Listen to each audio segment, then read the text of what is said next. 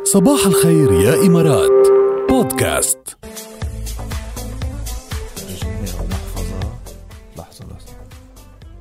لحظة شو عم تعمل؟ هاو هن 50 درهم لآخر الشهر. فكرت أنا عم تحسب ثروتك أمام ثروة المليارديرية اللي كنا عم نحكي عنها. ما عم بحسب ثروتي هدي. هي أنا متعرض لخسائر الشهر الماضي بقيمة 320 درهم تقريبا يعني. عرفتي كيف؟ تاخديهم هول 50 درهم؟ إيه بياخدهم. تاخديهم هدي؟ لا مني لإلك مش معقمين.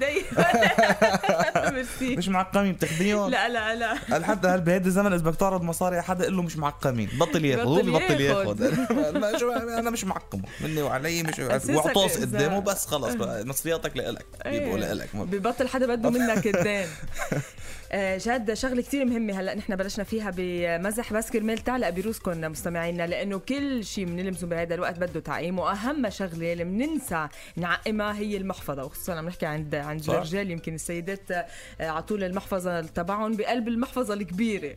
جزدان بقلب جزدان بقلب خسي بقلب جزدان بقلب خسي يعني كله موجود بقلب الجزدان الكبير. خس بتلاقي خس ممكن تلاقي خس بجزدان ما تستغربوا عادي يعني فيها تكون حملة خسي معها ما بنعرف ليش، بس مهم كل شيء معقم دايما 100%. إذا ما كنا عم نستعملهم ما ضروري نعقمهم، بنعقم بس من برا، بس إذا كنا عم نستعملهم طبعا بدنا نعقمهم. بس محفظة الرجال على طول بدها تعقيم، لأنه كتير بتستعملوها وكتير بتشيلوها من جيبتكم تدفعوا وانتوا اللي بتدفعوا عادة احنا اللي بندفع. فهيدي لازم تعقموها أكتر من مرة باليوم.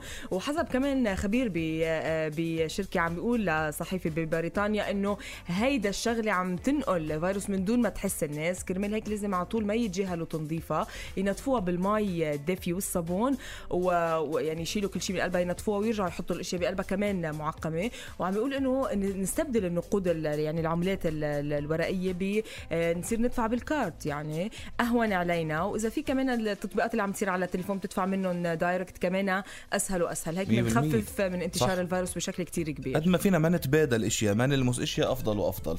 يعني الدفع الالكتروني هو الافضل بمثل هذا الوقت، بس انه يعني لابد احيانا تضطر تستعمل كاش. فهو الكاش اذا عقمتهم اذا يعني ما بتروح قيمتهم، ما تعتل هم. 100% فيك تعقم مصاري عادي بضلك تدفع فيهم طبيعي يعني. وصرنا حكينا كتير عن هذا الموضوع جاد، قبل خبرناهم كيف يعقمون. يعني في مرة كان حدا منزل فيديو راح فايرل على السوشيال ميديا عم يغسلهم بالماء والصابون، يعني حاطط وعاء ماء وعم ينزل فيه المصاري، يعني ما بتنتزع ابدا.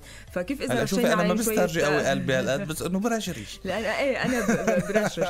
وعم شوف كمان جاد كتير محلات خلص ما عم تاخد بقى ماني يعني كاش، صارت عم تاخد على طول انه معك فيزا بتدفع بالفيزا. عرفت حتى الدليفري اللي عم يوصل على البيت كان قبل ما يكون معه الماشين، هلا عم تكون كمان متوفره معه الماشين. لا والدليفري كمان الافضل من الماشين، وافضل هذا تكون دافع انت عبر التطبيق اونلاين اوريدي، يعني هي تكون مدخل الكريدت كارد تبعك ودافع بيوصل بيحط لك طلب على الباب. يعني قد ما فينا ما نتبادل، حتى هو يشوف بالحالات الطبيعيه قد ما فينا يعني ما نتبادل مصاري افضل.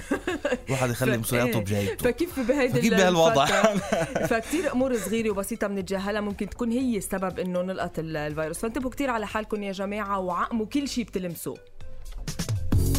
وين ما كنت بالعالم